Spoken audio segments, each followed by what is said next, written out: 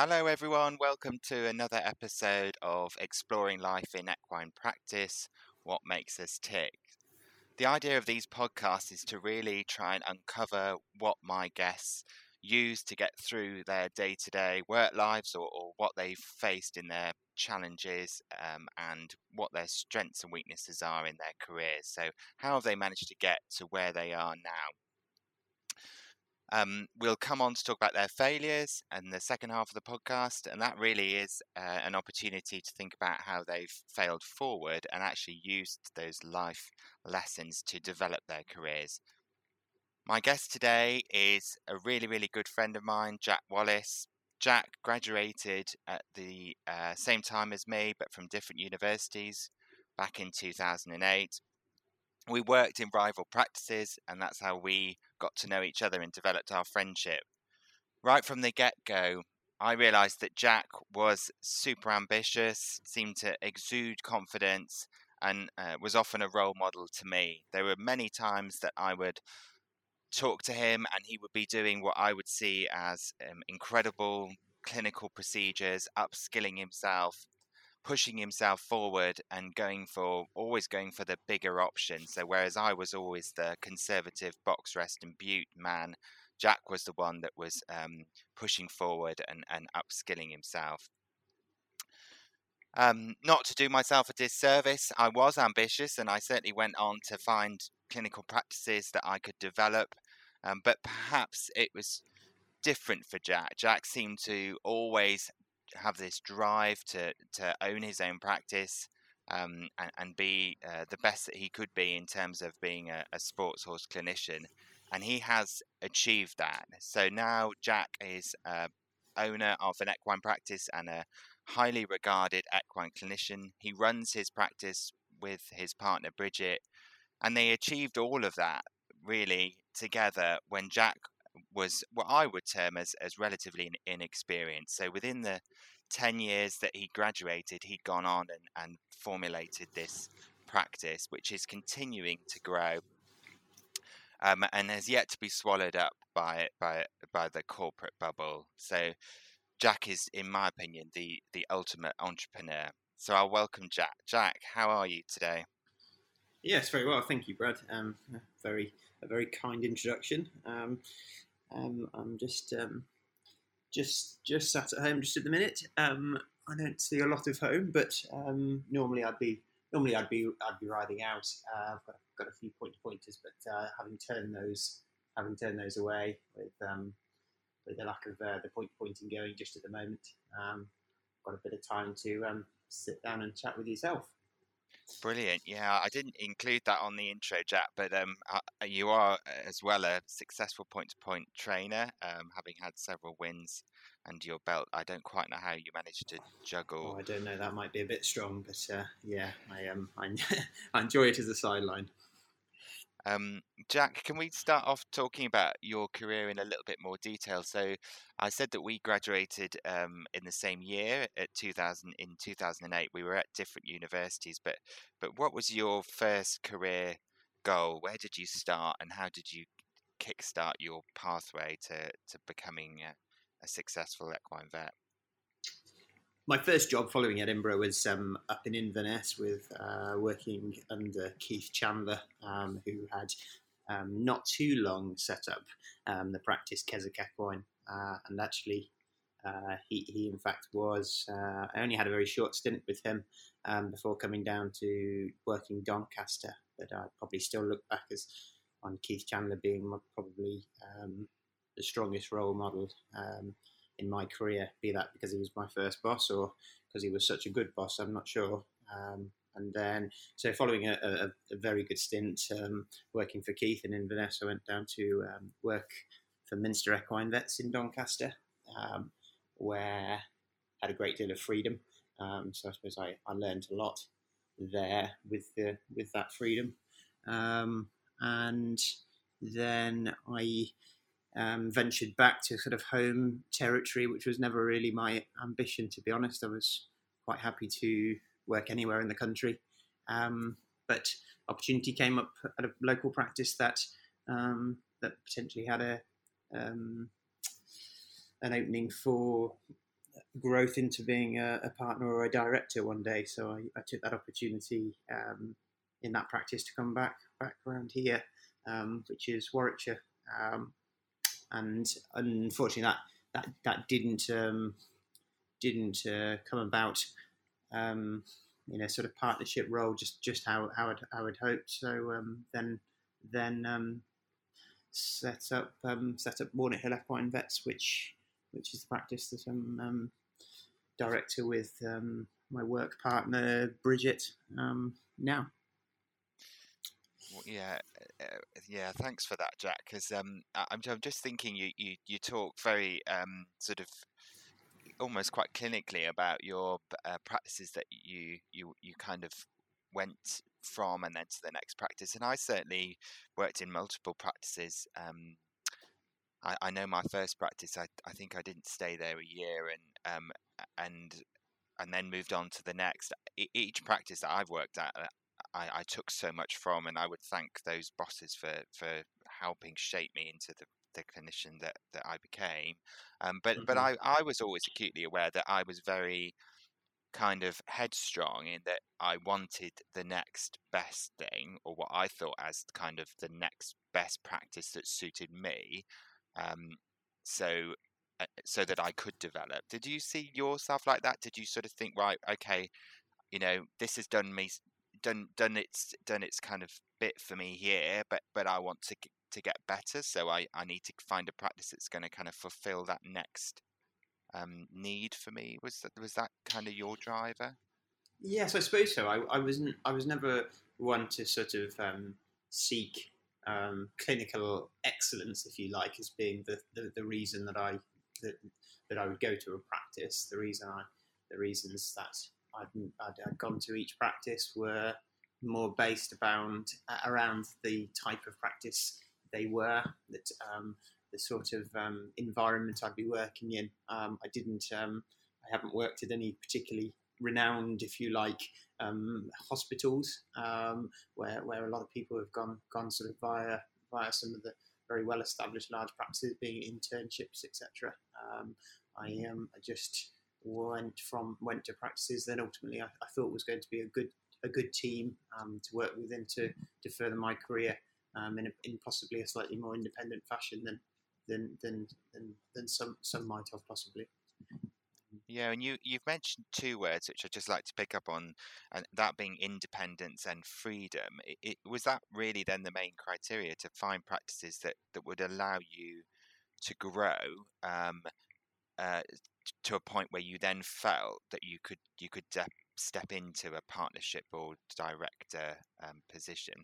Ultimately, I wasn't. Although I would like, although I like to like the level of I like freedom and independence, no doubt. I don't think I don't think it was an ambition. My ambition to potentially be my own boss or a partner, if you like, was not such that I'd set a certain point in my life and I was on a speedy track towards that. It's just I hope that would one day come. It did in fact come a lot earlier in my career than I was necessarily hoping or expecting it to. But no, the practices that I worked for they just seemed a team and a position that I could work within, where I could learn as I went along. I was given enough support, but not felt necessarily overpowered or indeed sort of strongly constrained all the time, which would have been an environment I probably wouldn't have thrived in. Yeah. Yeah, and we talk about, or you've just said that perhaps you never put a time frame or a timeline. You didn't set out, by 5 years I need to be here, by 10 years I need to be there. But inevitably, you did reach that point of starting your own practice from scratch. What I would perceive as quite early on in your career. How did that sort of then come about? So if it wasn't a kind of set decision, was that something that you just got kind of itchy feet quite early on, or where was that kind of idea then born from? Um, I I suppose I hadn't got Never had this sort of initial desire to set up a practice from scratch on my own. I'd never thought that would be. I thought that the challenge of that would be too strong. So my idea was to find a team that I could work within, and I think a really healthy group of people that you get on well with is seriously important. And I suppose that's in a way what I was seeking to find, really, a practice that I could eventually work well within and get on with everybody on a really easy, smooth level through the working days, and then maybe be able to have a little bit more say in how things are done eventually. But yeah, ultimately the path kind of led me slightly away from that in the end, and was sort of encouraged in a way to set up from scratch, which actually has gone well. But yeah, that's where And Jack, did you have anyone that really sort of, encouraged you perhaps then when you were thinking, oh, actually, okay, I haven't quite got perhaps an opportunity isn't perhaps where it I would like it to be. So this idea now of setting up from scratch is maybe something I need to look at. Was there a role model then? Someone who said, well, Jack, you could do that. So yes. was there someone that kind of pushed you then a little bit there and said, we'll just set up on your own? Well, I think so. My granddad was a veterinary surgeon, and he set up his practice just literally a few miles from where we are now. So I suppose that was probably a little bit of a seed in my mind that it can be done. And as going back to Keith Chandler, he was sort of quite a ambitious, independent, and helpful, supportive chap. But he gave me quite a bit of support at that point when I was in a bit of a crossroads in my career as to partnership or taking an alternative route. And he was very helpful at that point. Not only that, I think I've had really strong support from my mum and dad. Actually, they've both been big parts of sort of keeping a sort of some stability behind my career as well. Yeah, and it's interesting how you mentioned your mum, because I do know, having knowing you really well, Jack, that your mum was a big part of setting or helping you kind of set the wheels in motion and in running the business, certainly at the beginning. But I do want to bring in at this stage your business partner, or so we can talk a little bit about Bridget, because clearly you perhaps you had this idea. How on earth did you go about selecting the person that you wanted to start this business with? I mean, was it a selection sort of process, and how did you kind of almost establish that relationship? Because I must admit, from my experience, and I once was in a position to become a partner, I did feel like it was ultimately almost going to be like a marriage. Yes, yeah. Bridget Gatehouse, I actually saw practice with her when I was a student at at a practice that I just that I subsequently went to work for. So then I worked alongside her, and I realised we both had very similar ways of practicing, very similar approaches, and the same sort of can-do approach, if you like, to veterinary medicine, where we just tried to be as human as possible, and treat the horse and the client in a way that we're all working together to get the same goal. And I think we're realizing we could work so easily and smoothly together. I'd by that point had a bit of experience of working with quite a few other people as well, and I realized that that how smooth it was working with Bridget was relatively unique.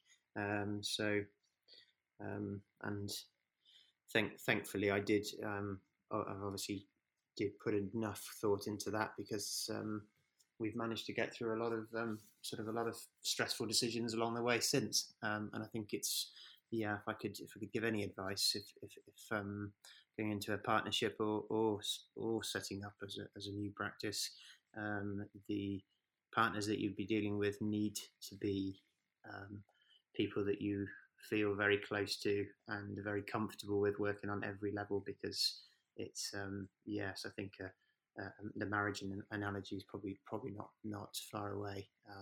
It's everything has to be decided together, and that would be the strongest bit of advice I think I'd probably give anybody thinking of going into a partnership. If you're unsure about the ability to work with the other partners, then I think it's that would be a worry for me. Yeah, and you're making me think about probably the last meeting I had before, well, the meeting where it was kind of crunch time, and I was sat with three other partners, and we were in Pizza Express having a meeting about the partnership. And I remember saying, "Okay, at the start of the meeting, I just need to say, I'm out. I'm out. I'm not going to do this." And then I left. And it was probably for that reason that I felt like it wasn't going to be a marriage made in heaven, and perhaps I then kind of walked away from that. But Jack, I know that with your practice, you set it up in an area that was fairly well populated with equine practices, and I'd worked in that area as well, so I know that competition was probably going to be quite tight, and it was close to your home. But I mean, how did you even sort of start that process? Because for me, I don't even really know where you would begin to start an equine practice close to other equine practices. Well, it wasn't terribly well planned in the sense that it was slightly impulsive, but in the sense that I'm sure there would have been plenty other areas to set up an equine practice where it would have flourished in a really strong requirement for an equine or predominantly equine vet in that area. But I think the support that I have gained from sort of friends and family in this area was the reason that I suppose the home area made more sense, despite the fact that it's I would have thought probably one of the most populated equine veterinary areas, if you like. There's a great number of purely equine practices within just a 20-minute drive of us.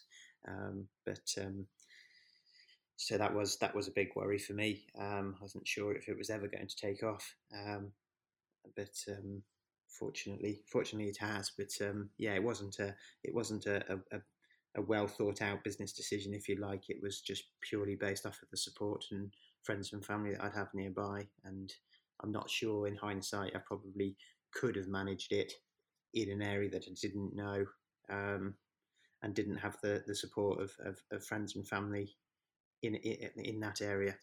So I think it was the right decision in the end, but I was very apprehensive at the start as to whether I'd be able to would be able to squeeze our way into a share of the market, if you like, in this area. Yeah, and squeeze your way in. You did, and the practice was born, and you've talked really about sort of two pillars of support, and perhaps you would attribute those to success, and I picked those out as being knowledge of the area with friends and family, and clearly Bridget being your kind of trusty partner. Was there any point in those kind of early years where you thought, I'm not sure if this really was the right decision? And if you did think that, what was the main thing that kind of kept you awake at night, thinking, I'm not sure that was the right move? Was there anything that you felt in the early stage that probably wasn't going to plan? I think as a start with, you have the initial excitement of what may lay ahead, and then as that sort of starts to wane, and the how much of your life then gets kind of taken up by it. Then there was sort of, I think, the interim after the sort of initial excitement of a new business. The interim part has probably been the hardest, where you wonder whether the lifestyle and the job will ever be able to give you, or at least give you a kind of a sensible, happy life, if you like, where you're financially secure, that you've got a good work-life balance, and that feel like it might be getting through that interim period, but probably only just now. We're starting to work on trying to make practice just a little bit more friendly to ourselves and to the people that work for us, and realize that we don't have to keep driving forwards as hard as we did in the first few years, and maybe take if you like take our foot off the pedal a little bit on the growth and the ambition side, and try and make it as nice a place to work as possible. Yeah, and I just want to sort of just clear that up for the listeners, because and give a little bit more detail to that. So when did the practice start, or what year was it? Did you kick off? We started the practice in 2014, so I suppose I was only 6 years qualified at that point, so I suppose relatively inexperienced, clinically, as well as certainly on a business level inexperienced, but clinically, lower on experience than most at that point as well. And then so obviously it's 7 years old now, and it's we have there's seven equine vets, including myself and Bridget, and we grew by 30% over last year. So we still seem to be growing relatively rapidly, but I suppose it's we're just trying to get to sort of changing that from sort of slowing the growth down and improving the quality of our work and the place in which we work. Yeah, and I think, this is something that we've talked about a lot, as friends, trying to sort of think about work-life balance, and you're 7 years now into this new practice, which you've just said it grew by 30%. What was it, last year? So it's clearly a successful business. It's clearly holding its own. And you're now at a point where perhaps as a director, you want to get your work-life balance back. And you'd like to think that you've got a team that can help you do that, because they're out, perhaps doing the calls while you're doing the managing, and not having to spend every single night doing practice stuff in addition to your clinical work.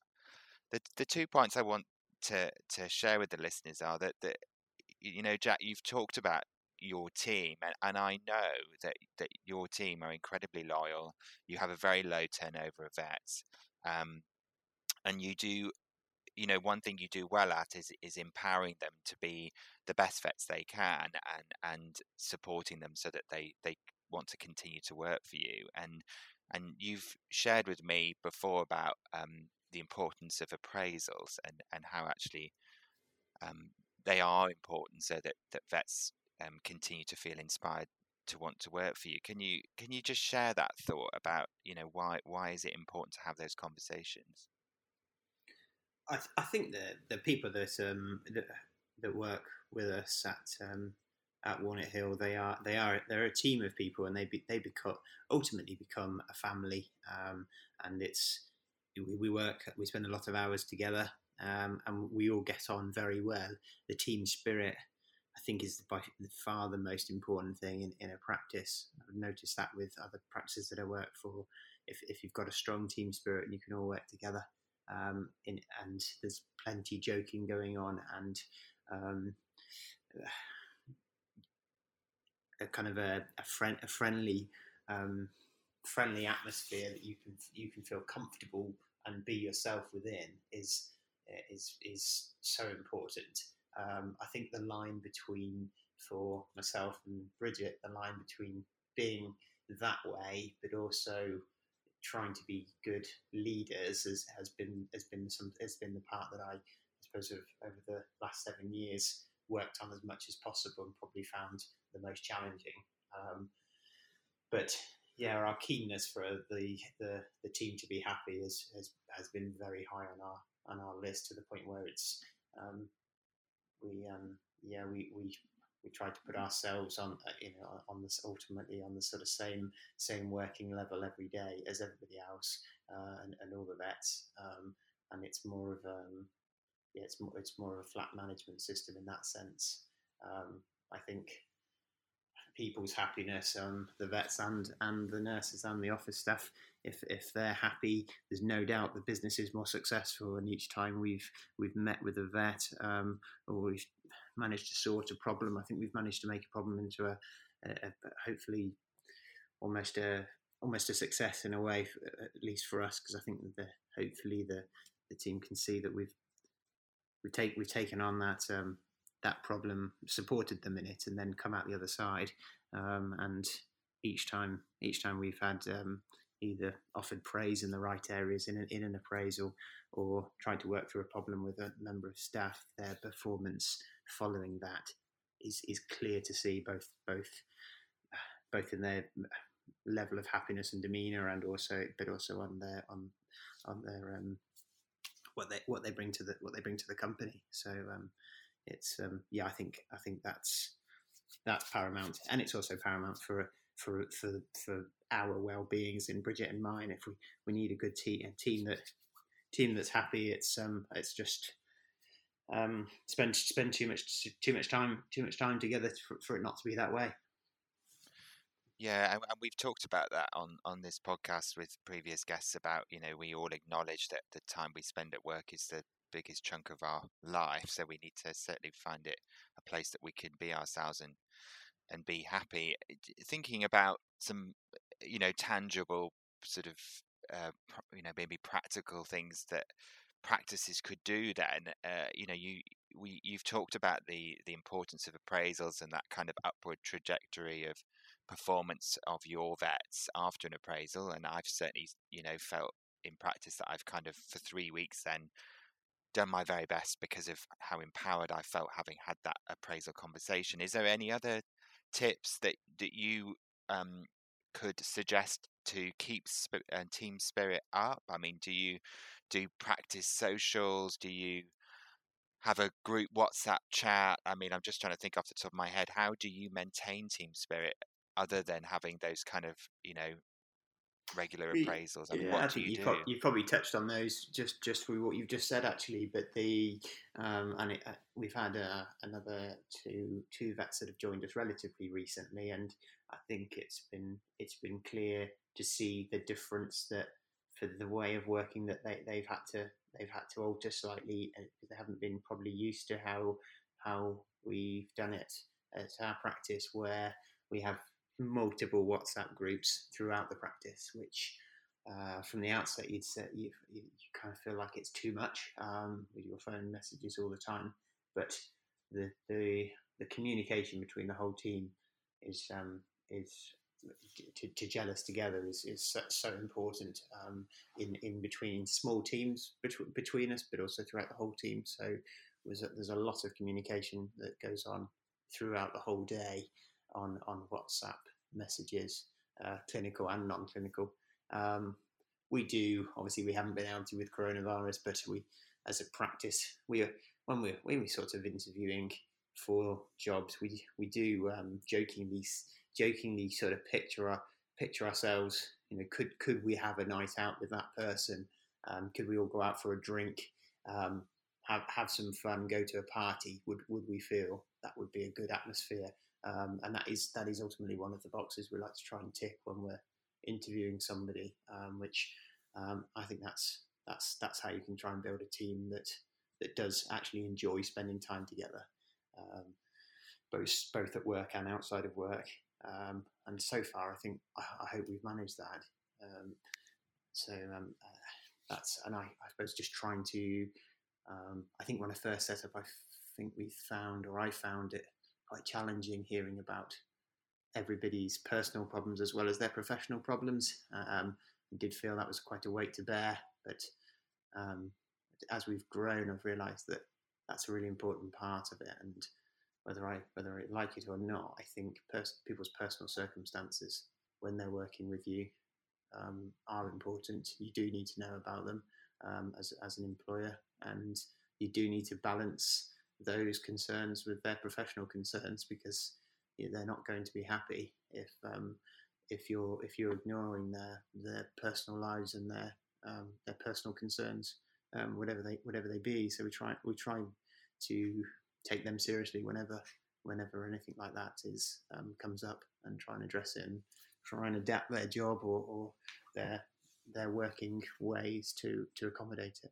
Yeah, and I can see already a potential stumbling block with these WhatsApp groups, because I remember setting up a WhatsApp group in a practice that I worked at, and one of the partners not being happy about the fact that they'd been assigned or included in a WhatsApp group, and their reaction, which was quite a strong reaction at the time, was I don't want this pinging and going off 10 times a day. I've got enough to deal with. And the thought that you might have 4 WhatsApp groups going on with, and you're part of them because obviously you're the director. Well, actually, we have 7. We have 7 vets, and we have 5 nurses now, actually, and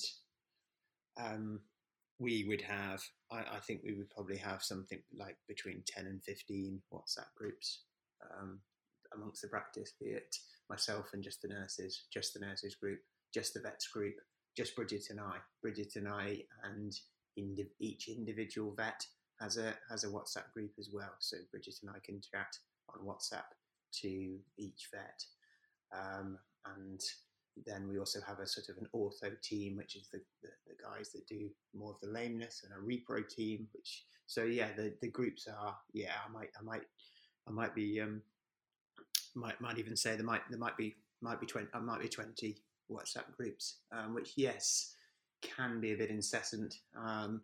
But my phone actually remains on silent, at least on its messaging. My phone never beeps when it has a message, because we do get so many.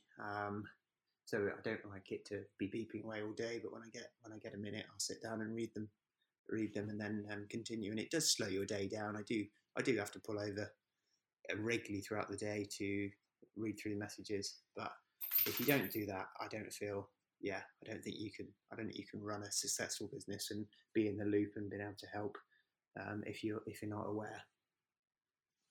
Yeah, that's a great point, and that's a good sort of topic that I'm sure we could debate a lot with lots of different partners about how you manage your communication. But I just want to touch on a second point that I know that we've talked about, and that's taking on new staff, and certainly staff that are experienced vets are established in their area of interest, and making sure that you can kind of set them up in your practice. And I think the biggest challenge that we've discussed before is how you get them embedded in your clients, because we all know that clients get incredibly attached to often the most experienced vet, or one vet. It doesn't have to be the most experienced vet, and therefore trying to get the new vet in, even if the new vet is incredibly experienced and maybe more experienced in that field than you.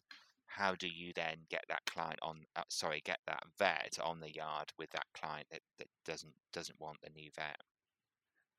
I think the first thing we try to do, which is the same with any of the members of staff, are try to find out what it is that they're interested in and they like doing, and then try to encourage them to advance themselves in that area. We don't have an area that we want to fill, and then try to find the person to fit the area. Try and find the right person, and then fit the job to that person's interests, because I think people work much better in an area that they're really interested in. So far as once we feel confident in that that person's sort of clinical work, it makes us very easy then to get them onto yards, because very often each member of the team is better than Bridget and I clinically in some things, and it's very easy just to then tell the clients that trust Bridget and I that this vet can do a better job than me, and that's an instant ticket, I think, then for the clients to think, well, if you're saying they're better than you, then that's enough, and I think that is probably the best. That's the best way that they can get into the yards that are more challenging and more difficult to please. And also, I think having them, again, the clients then feeling that the vets are talking regularly. We really don't like a vet to go onto a yard without knowing every bit of history they can about what we've had at that yard before, be it in the sort of weeks leading up to that visit, or any of the history over the years leading up to that. If the client feels that we all talk and we all know what we need to know about that yard and that person and that team, then they then start to accept any of us, because they know that hopefully they know that whichever vet they get will know everything about their horses. So I think that's really important as well. If a new vet turns up to a yard and doesn't know that the other they lost a horse the week before from a broken leg, if you like, I think that looks they just already look new rather than part of our team. Yeah, I think that's really valuable, Jack. And the way I interpret that is, you need to have a good handover. If you're going to kind of step back and then hand over some of your responsibilities on that yard to the new vet, because absolutely, I mean it's a constant. It's always a constant goal for Bridget and I to try to get the vets accepted in yards, and also I think when the phone call comes, that they then ring in and want one of the assistants as opposed to me or Bridget instead. I think that's a really good moment, and it's not it's just, that's what we try to strive for, really. And it's easier for, if you like, for Bridget and I to go about doing new work, but I think it's if the existing clients ring in and want one of the veterinary assistants instead of us, then that's what we're aiming for, and it's just trying to get to that point.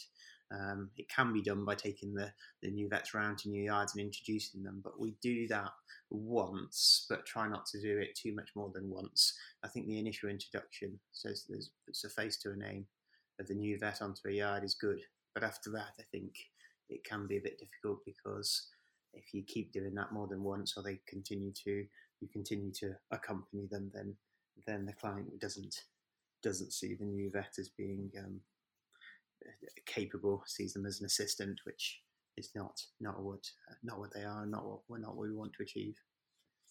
Yeah, and it sounds, again, like quite a process that you've sort of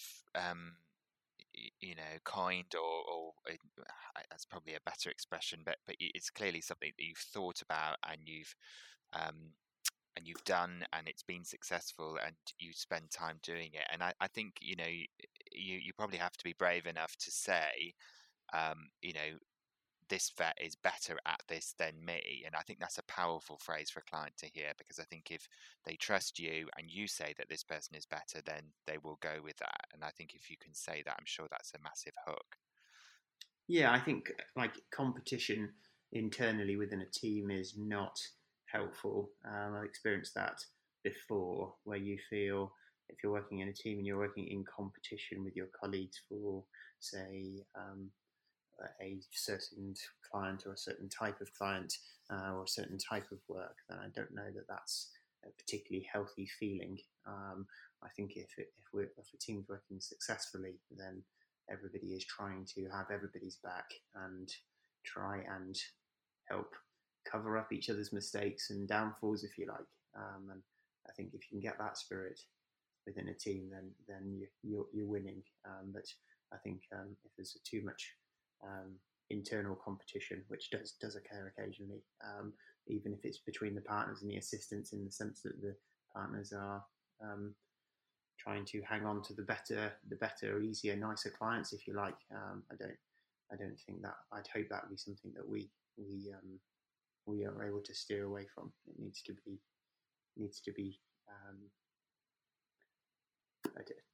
working as a team, but growing probably boring by just saying that, because that's obviously Yeah, that's we're obviously the coming back. strongest part of my message. No, I like this, the whole team spirit theme, which is running through this, and the whole idea of transparency within it. I think is really again empowering, and I don't use that word lightly.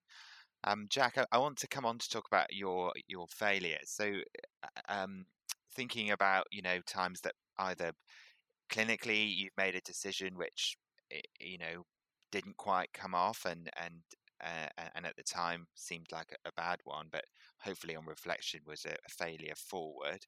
Um, can you give me your first failure? Well, I did have a think about this, and I've had loads and loads of car crashes and written off lots of cars, and had many speeding fines and mobile tickets. So that's a long history. I'm now quite good because a nurse tends to generally give me some help and chauffeur me around while I'm on the phone or texting, or we're going to do some X-rays. So I've gotten past too many of those big dramas. Now, and I suppose that kind of a failure, Jack. It's almost like, the failure to drive, and I think we've all experienced that in equine practice. But I know that you did go through quite a period of that where you were sort of I'm not. I don't want to speak for you, but it was quite becoming a bit of an issue for you. Is there anything that you learned from those Well, experiences? I wasn't going to bring it up, actually. In a sense, I was only going to give 3 really quite horrific clinical failures, but touching on the car situation, I had a particularly awful record in the past, which now seems to have got a handle on, and I'm an exemplary model of a driver now, of course. So I can speak about the past, but I think it's been good. The reason it's been helpful for me is the pressures, I think, of the job, being encouraged, if you like, to be on the phone and speeding to calls. The pressures of that, I think, are big on young assistants, and we still do ultimately have, we have an immense amount of car trouble in the practice, but I think it's enabled me to be very forgiving of incidents, accidents, speeding fines. And I think that's because I know it is very challenging as an ambulatory equine vet. So yeah, I think that's probably where that's become a positive. Or I think it's makes it easier to understand the difficulties of that for the assistants. Yeah, But yeah. I think that real life experience, Jack, is sort of instrumental, isn't it? Because you can only be a good kind of judge in a way if you've kind of been through those experiences yourself, and therefore you can be more understanding and of your assistants if you think, well, I know what it was like to have done that, and actually in the grand scheme of things it's not. So I think learning to be more empathetic when it comes to car problems, which I'm sure lots of yeah, listeners will know about, is I think everybody's now probably wondering, well, what are all the car incidents then?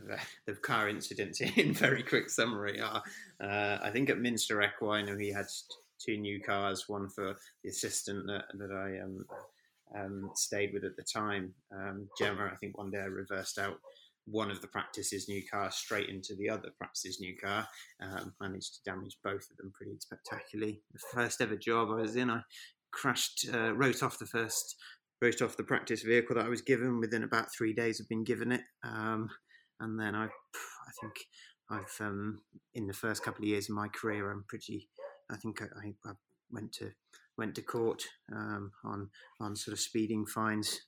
I think it was twice in the first couple of years of working as an equine vet as well. So yeah, I had a pretty poor start, but anyway, that was those. The clinical failures were, I think, the most spectacular clinical failure was blocking a sacroiliac, and I think it was a time in my career when my confidence was very high, but I think my competence was maybe just lagging a bit behind it, which I think is probably the most dangerous part. Was probably the most dangerous spell in my career.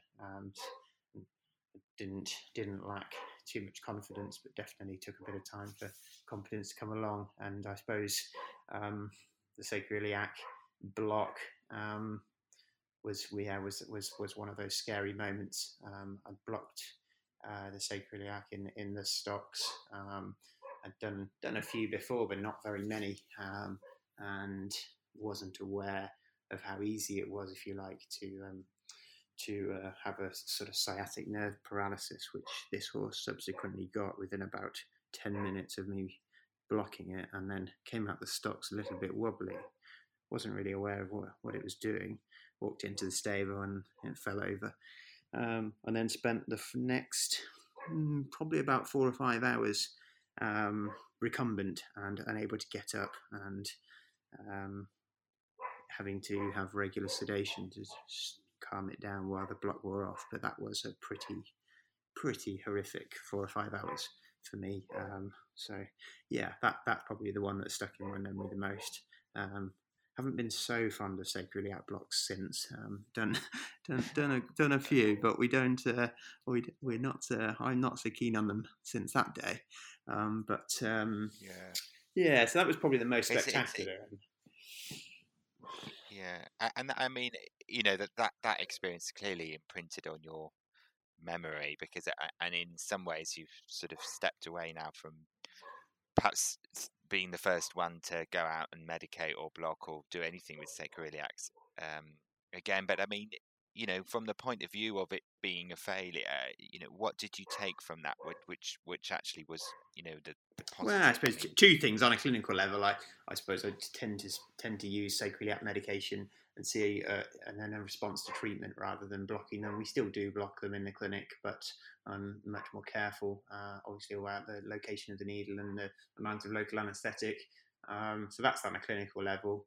But on a sort of personal level, I suppose I think it was a bit of a wake up call that I was my confidence was getting a lot stronger. But I think it was a bit of a wake up call to slow down and really assess the risks of some of the things we do. And I think it probably did, but it was a necessary dampener, if you like, on my desire to improve and get better at orthopaedic and sport horse work. I think I probably did need that wake up call to slow down and just give everything a great deal of thought. Yeah, and thanks for sharing that, because I think it's it's not something we all perhaps want to do. Share our perhaps clinical failures, but as you said, I think it probably did. It end up being a process, which was probably a good thing for us all to go through, rather than. Yeah, and I suppose you're inevitably, and unfortunately, I'd probably have a good list of others as well, as I'm sure everybody has. But I think embracing them, expecting it to happen to everyone, because it will, and accepting it and trying not to let it dent your confidence if your confidence is low, but also allowing it to dent your confidence if your confidence is too high, which I think in that scenario it was for me. The other one. Do you have a third? third? Yeah. The third probably would be. The third would probably be an injecting. It was just purely an intravenous injection in an evening when it was dark. After an emergency call, I think it was a relatively straightforward emergency. I gave it an intravenous injection. I think it was just a little bit of sedation, and then the neck swelled up. Straight, within a few seconds of me injecting it, it clearly hit the carotid, and subsequently the horse developed a laryngiohemiplegia, complete paralysis, and we needed to give the horse a tie back for free, of course, to remedy the situation. But I didn't do it any differently to normal, and I don't think I'd done anything different since. I think it probably just goes to show that those things are going to happen, and unfortunately, it's just trying to make the best of the situation when they do. But yeah, I think you feel. I think if you go into being a vet because you want to walk away from a situation where the horses either know better or better. I think, to walk away from a situation and you've made that horse worse, I think is quite hard to take and quite hard to deal with, personally, because that's not ever something that you ever striving to do as a vet, and I think that's probably the hardest bit. That's the hardest bit in a young career, um, accepting that sometimes you will make things worse. That's hard, I think. Yeah, and we've talked a little bit about that on the podcast about leaving a horse in a worse state than it perhaps was when you arrived. And again, thank you for sharing that third failure, Jack, because I think that is a very well, we know that's a routine procedure. An IV injection is something that everyone does, and it's a day one skill. And clearly, in that instance, clinically, you wouldn't change anything, and we can't control everything that we do, but it's how we manage ourselves when things go wrong. And how Yes, do I think you think you? it's it's odds, isn't it? And unfortunately, odds are those things are going to happen to you, and it's like you say, it's trying to cope with them, trying to handle them, accept that they are happening to everybody. Yeah, and how do you handle those, Jack? So, we're coming to the end of this podcast, which has been incredibly insightful on so many levels. But some of these out of control moments, how do you handle yourself? I mean, how do you not go home allowing it to ruin the rest of your weekend, or your sleep, or whatever? How do you manage yourself so that you can bounce back the following day, particularly if it's your own practice? I mean, how do you bounce back in and show the I team that think you're I okay? think it's really, yeah, I think it's really hard. As in, everybody has their own coping techniques, and I think it really comes down to your sort of own internal resilience. But I think um, if you can try your very best to step back from it and realize that these things are not going to matter to you a lot in only a short period of time. I think trying to gain some perspective that it is just a job at the end of the day. It's very easy to become for the veterinary career to become you, and it's not. It's not you. Um, you're a person that uses uses the veterinary profession, if you like, as a livelihood, and I think it's you've got to remind yourself that it is a job, and yes, we're passionate about it, but it's not everything. Yeah, I think it's I think that's probably that keeps me focused. yeah, and allowing that identity of you as Jack to not be lost or misplaced by your work is a difficult one. Yeah, and I But think you're encouraged to do that. I think in it being a vet, people only see you as a vet, um, and I think there's a certain kind of the way it's developed it is considered a lifestyle. Yeah, which possibly with the advent of corporate companies um, buying out and making it a little bit more structured, if you like. Although they've had a lot of bad press, and it's possible that for the profession, way of working, it might not be such a bad thing. Making it a little bit more structured and a little less expectation that your every minute of your day is thinking about being a vet.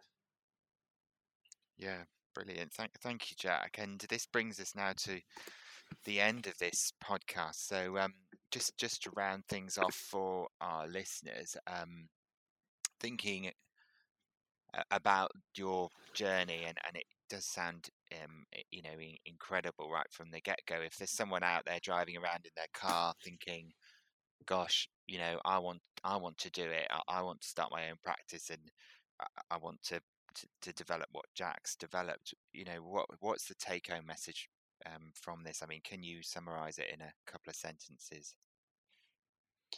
Um, I, I, I think my advice would be you need to find a really good team that you can work within, and I think that's more important than anything else. And if you can work very well with a person, then I think that's grounds and a reasonable place to start. But if you have an opportunity, if you're interested in buying into a partnership, I think if there's an opportunity where you can work very well with the partners, then I think that is worth a lot. Where I think setting a clean slate and starting on your own would be potentially fairly isolating and quite difficult. I think so. I think it's going back to the team thing. I think that's the core of it all, and finding people that you can work with is the most important thing, I think. Brill, thanks for that, Jack. And I think that's a really strong, sort of powerful message for anyone that's thinking about embarking on a similar journey.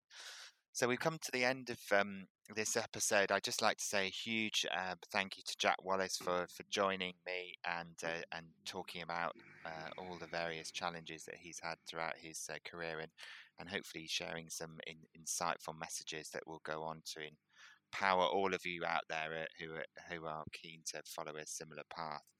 A big thank you to the listeners again, and to Beaver for helping set this up. I hope that you've enjoyed this episode, and please tune in for the next one. Thank you, everyone, and thank you, Jack. Thank you very much.